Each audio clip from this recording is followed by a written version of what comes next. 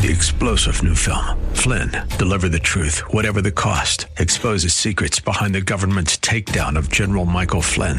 Flynn knew what the intel world had been up to. He ordered the first audit of the use of contractors. This set off alarm bells. He told the truth. He was the most dangerous person for Donald Trump to hire. They had to get rid of Flynn.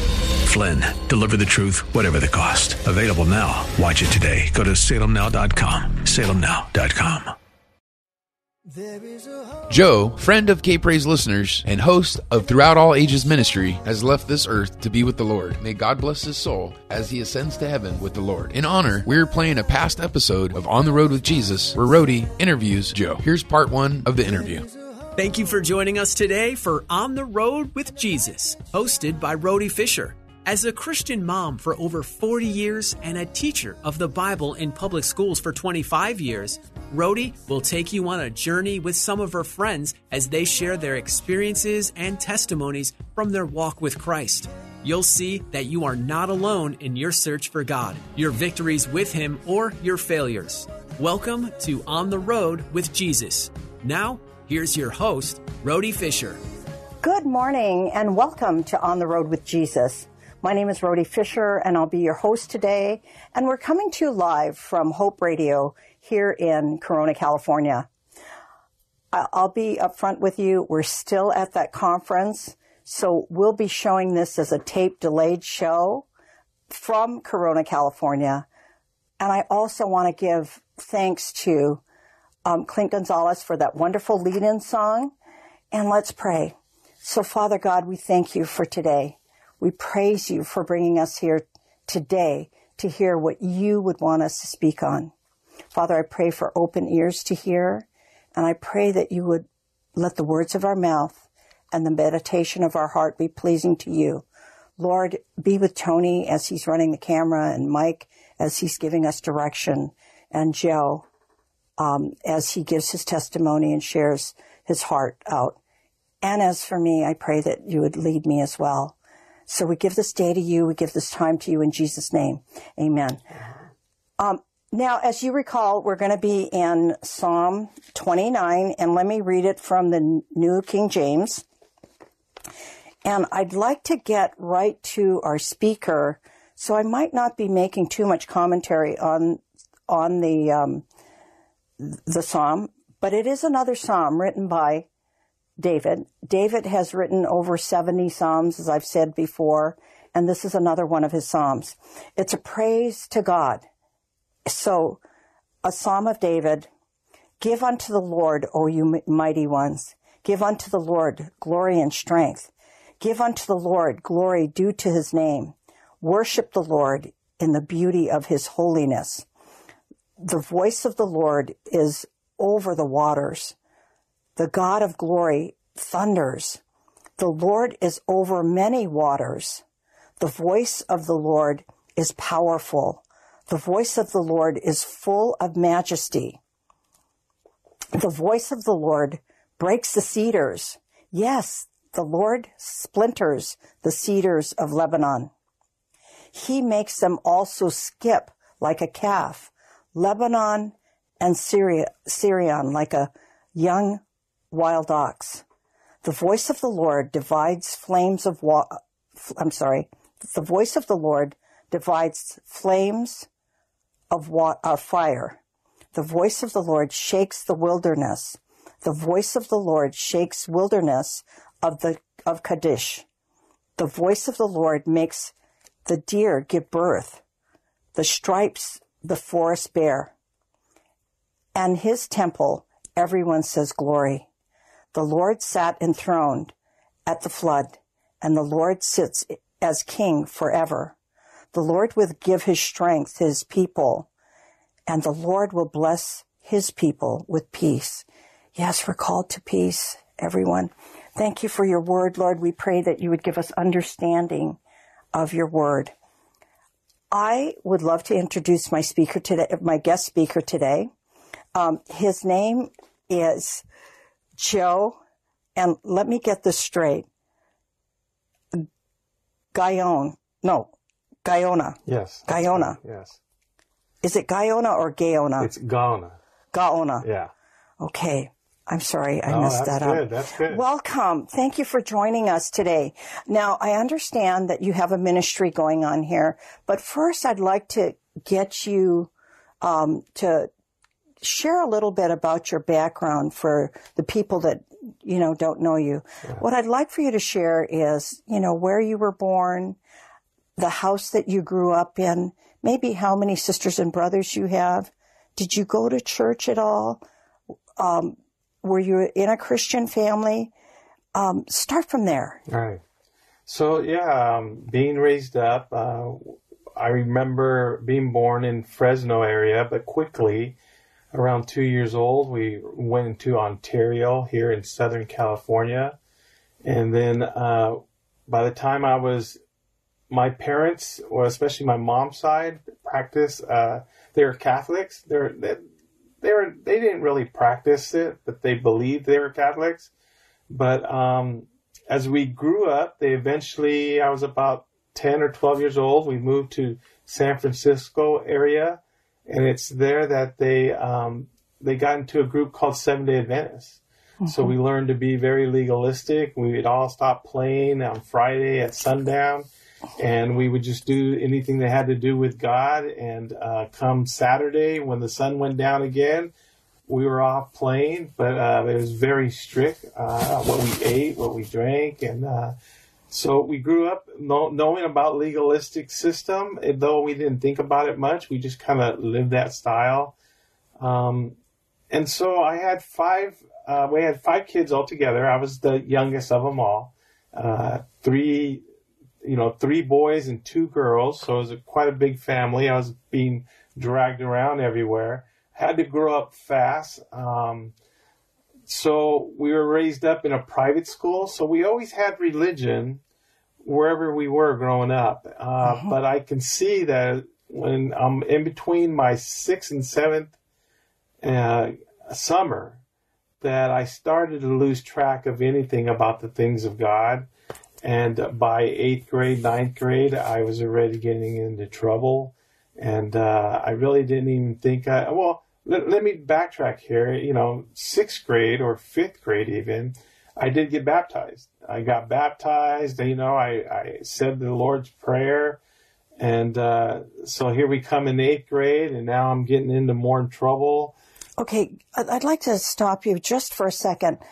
Would you tell me, you said you got baptized. What church was that you got baptized at? Not the exact church, but what background was that? Was it in the Catholic Church? No. Or in the Seventh-day Adventist Church? Right. It was the Seventh-day Adventist Church. Yeah. Okay. So is there an acceptance of Jesus as your Savior with that religion? I don't know very much about it. Yes. It's basically the same as Protestant. You identify that you don't go to any classes or anything. You just identify that you want Jesus in your heart, as a 10-year-old or 9-year-old, and you want Jesus in your heart, and you confess that, and then they dunk you in water, and of course, we'd have once a month we'd wash our feet, so you'd take a partner with you, and you'd go into a area where you would wash each other's feet. Yeah, you would take the socks off. You had a bowl of water, and you would wash each other's. So you had all these sacraments going on that you would do, but no, you didn't. You just had to confess that Jesus Christ was Lord. And then from there, you just went on. So I don't remember anything of value about it, but that I just did it because that was part of what I was living at the time.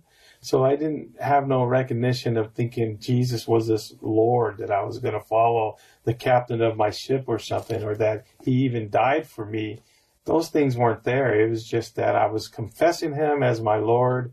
And I was going to church, and I just grew up a lot in church. And so, even if I backtrack before that, it's kind of funny because being raised with on my mom, she would have these little crosses all over the windows and stuff, and she would got into some traditions of even from the Mexican traditions where she would have an egg and she would be praying over me, saying Hail Mary, full of grace. But it would be an egg that she'd be praying crosses over us. We thought it was just something cute growing up, but come to find out, these were some of the traditions in Mexico that they would have that she took. And part of the Catholic Church? Yes. Okay. Yeah. Interesting. Now, is there a time that you get serious about Christ and really start to follow him? Right. So what happens is, I really, about 14 years old, I asked Jesus Christ into my life again. So I was in a youth group. I was now going to an evangelical church, and I asked Jesus Christ into my life for about a year. It seemed like I was walking the straight and narrow. And then all of a sudden I find myself taking a step towards sin, getting into drugs, getting into drinking, getting into women, girls at the time. And I found myself just after, 9 or 10 months, just completely away from the things of God. So the time I was 18, I knew I didn't have the Lord as my Savior. I knew I wasn't saved. You weren't walking with him. Yeah, right. He might have been watching over you, but you weren't walking with him. That's right. You weren't a follower of Jesus. So there comes a time that you do get serious about him? Yeah. So by the time I had my son when I was 18 years old. So I got his mom was 17 at the time. We stayed together for about a year and a half, and then we split up.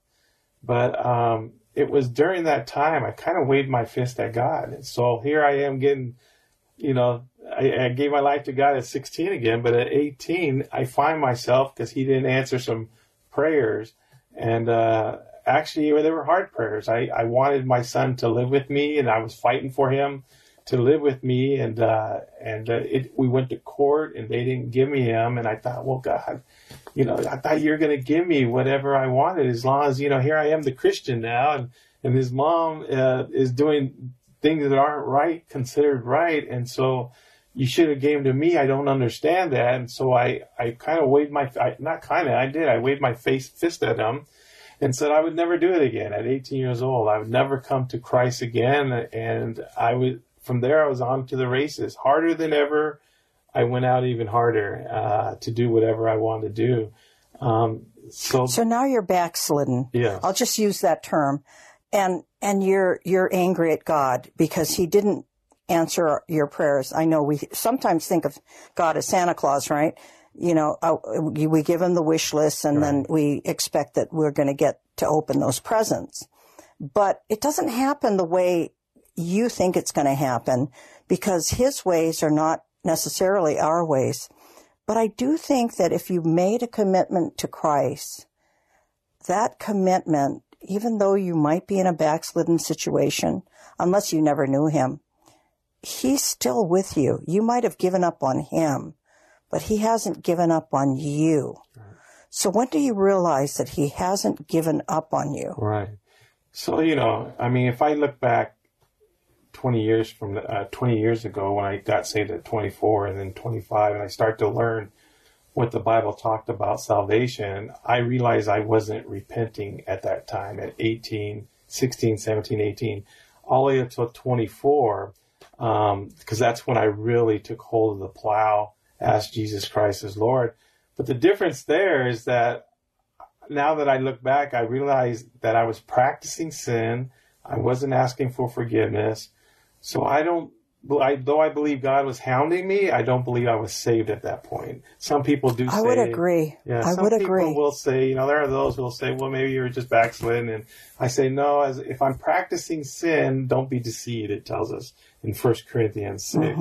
That if you're practicing these sinful things, don't be deceived, you will not inherit the kingdom of God. Right. And so I wasn't even repenting of anything that I was doing. What was neat about this, though, is that 24 years old, I usually stayed up till 2 or 3 in the morning, go to work at 6, come back home, drinking during the day, at least 2 or 3 beers. And so that was just what I was doing, even going harder towards sin. I came home one day, a cigarette in my hand, and I'm walking through the kitchen, and I remember, and this is where I get saved, I remember just throwing my last cigarette, not knowing it was going to be my last cigarette, So I've pretty much been doing drugs since I was 14 years old, drinking and doing drugs, mostly in it, and once in a while stopped when I thought I got saved. 24 years old, I'm walking through my kitchen, and I just remember going to my knees, and I remember it was a split 3 seconds that I go to my knees, and I say, Lord, I need you. And I stood back up, and you got to see that it just happened in 3 seconds. I mean, very quickly. I get up, and I'm looking around, and everything seems peaceful. I don't really know what went on at that point, but I go to sleep at about 10 o'clock that night for the first time in about 5 years. I wake up in the morning, go to church, go to work for the whole day, come back home, and as I'm getting back home, it dawns on me, I didn't have a beer today, I haven't smoked any cigarettes, and it dawned on me that I don't feel like doing anything. I don't even feel like doing drugs at this point. And I grabbed my Bible that was pretty dusty at the time as I get back into the house, and I start to read, and I sat there for 6 hours, and I just read, and I was just eating up the Bible. Hungry. Yeah, and that happened for the next, that went on ever since that point on. But what happened that day is that he took everything away, everything that I have ever sinned in, all my lust, all my drugs and alcohol. That hour, that 3 seconds, whatever happened, he had took it all away.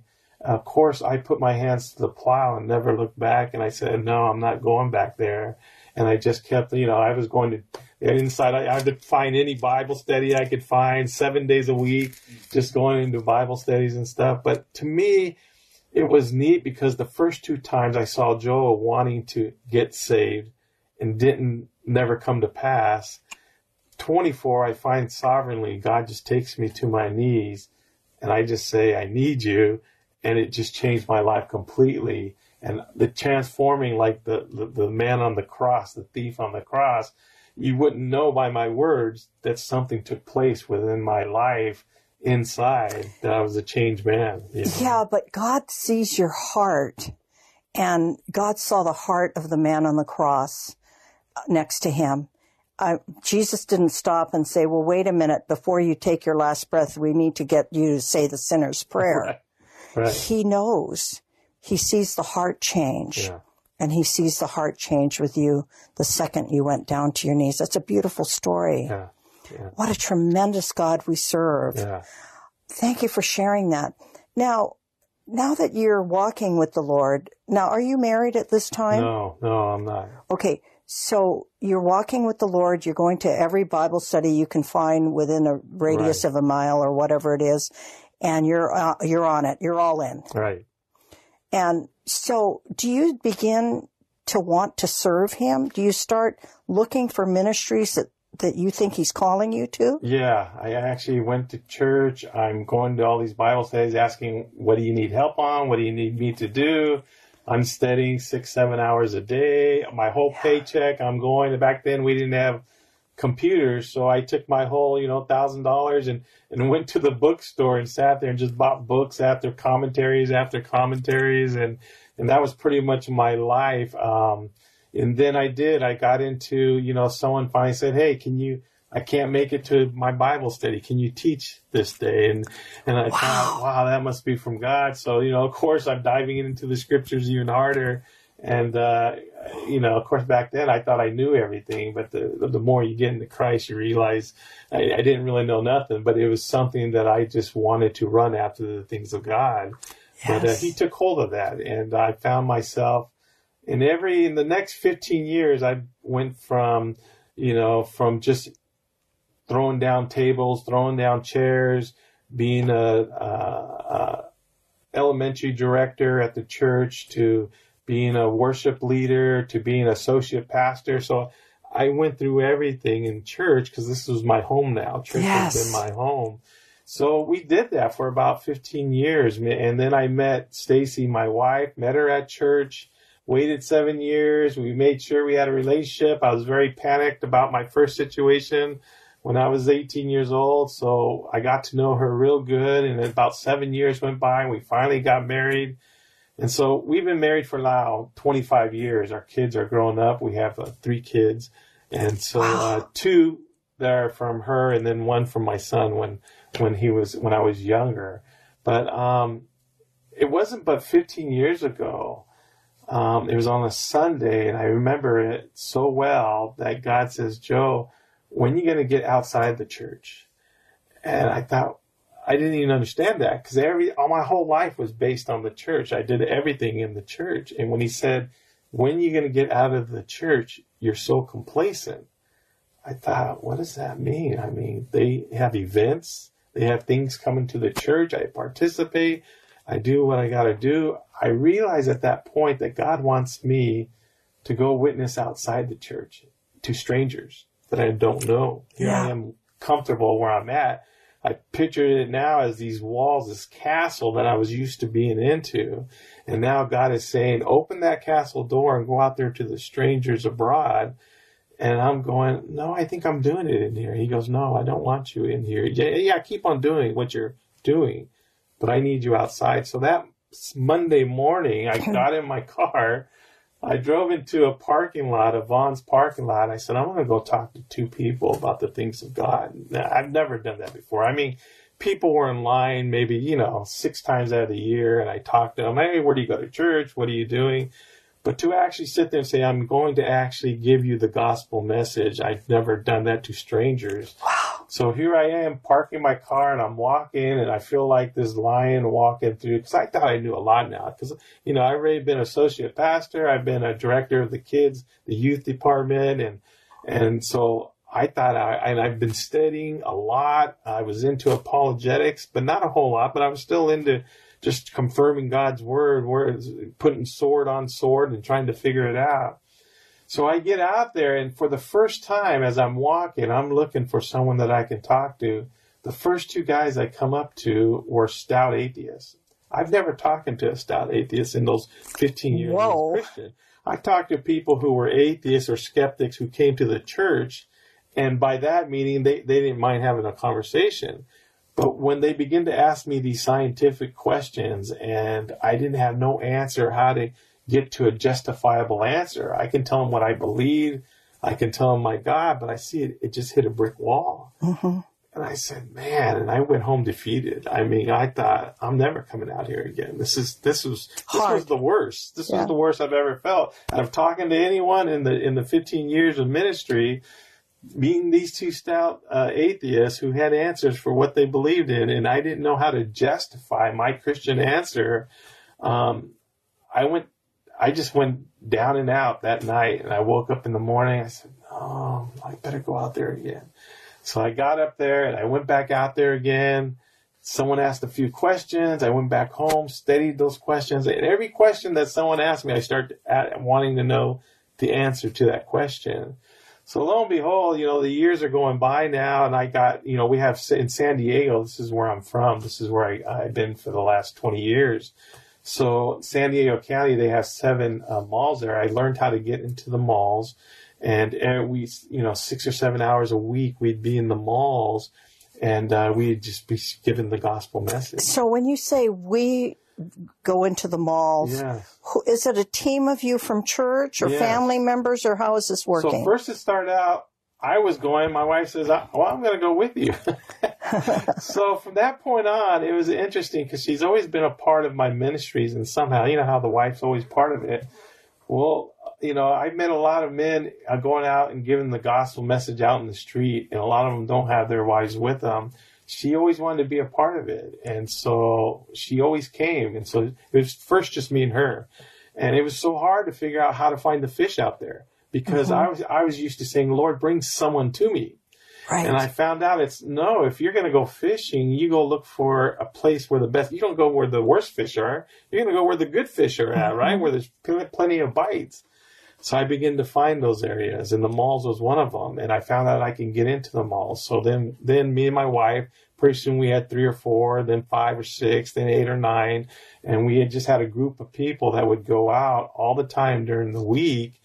And I knew every part of San Diego where we can go and talk to the people. And then I hooked up with Living Waters as a captain of their team. Really? Yeah. So you're You're talking about the Bible, the Living Waters that they hand out, or the church? I'm talking about Ray Comfort with Living Ray Waters. Comfort. Yeah, Okay, yeah. Okay. So I ended up hooking up with Living Waters with Ray Comfort. Of course, they do the good person test, right? Mm-hmm. And so we ended up getting very close to them. So the next 15 years, I found myself, by the end of this 15 years, I found myself walking into college campuses and just walking and saying, I'm walking, there's people, kids, students walking, and I say, hey, I believe God, I believe Christianity is intellectual. I believe we have good answers. What do you believe in? And as soon as you ask that question, I realized they want to talk about it. It would be me or one or two guys. Sometimes it'd be me and 15, 20 guys, and we'd all just on the college campuses talking about the things of God. And I realized. So you graduate from the mall, and you yourself are going into the colleges. Campuses, yeah. Yeah, and we'd go all over the streets. Anytime the streets, we knew in San Diego it's quite busy. We couldn't even get out of San Diego.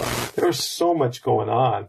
They would have tent blocks open every weekend where they block off the city in every city, and people would go out there. And so me and my wife and a few others, every weekend we went out there and we'd just give the gospel message to them. And so it was something that we, you meet a lot. That's where we learned that the youth today didn't have justifiable answers. And every time I tried to talk to the youth, that means the high school student, the parent always wanted to answer for him. Oh, yeah, he's saved. Oh, yeah, he believes in this and that. And I said, well, hold it. Let's ask him and see what he believes, And I began to see that the parent didn't want to let the student answer the question. Interesting. Yeah, and so that happened quite a bit. So we met everyone from 7th grade to college to older men. I mean, we met everything on the face of the earth that you could meet in those 15 years. So at this point, this is where we're getting now into our ministry. That was the end of part 1. Tune in next week for the continuation of this On the Road with Jesus program. Thank you for being here today for On the Road with Jesus with your host, Rhode Fisher. Every week, you'll hear experiences and testimonies from her and her friends as they share their journey with Jesus. You'll see that you're not alone in your search for God, your victories with Him, or your failures. If you have a question about today's show, email Rhode Fisher at rawfisher@ontheroadwithjesus.com. Spelled R-A-H, Fisher at ontherowdewithjesus.com. Or leave a voicemail at 951-817-0094. That's 951-817-0094. On the Road with Jesus is sponsored by Global Expressions Language Project. Learn more at asquaredlamps.org. That's the letter A, squaredlamps.org. Be sure to join us each week at this same time for more On the Road with Jesus, hosted by Rhode Fisher. 3-star General Michael J. Flynn, head of the Pentagon Intelligence Agency, knew all the government's dirty secrets. He was one of the most respected generals in the military. Flynn knew what the intel world had been up to. He understood its funding. He ordered the first audit of the use of contractors. This set off alarm bells. The explosive new documentary, Flynn, Deliver the Truth, Whatever the Cost, uncovers the facts behind this scandal. Flynn told the truth. He was the most dangerous person for Donald Trump to hire. I find out the worst enemy that I'm going to face in my life is right here in America. They took my assessment and they wanted me to change it. And I was like, I'm not changing it. They had to get rid of Flynn. With in-depth interviews, archival footage, and never-before-seen personal records of the man behind the headlines. I just felt like I was drowning. Flynn, Deliver the Truth, Whatever the Cost. Available now. Watch it today. Go to salemnow.com. salemnow.com.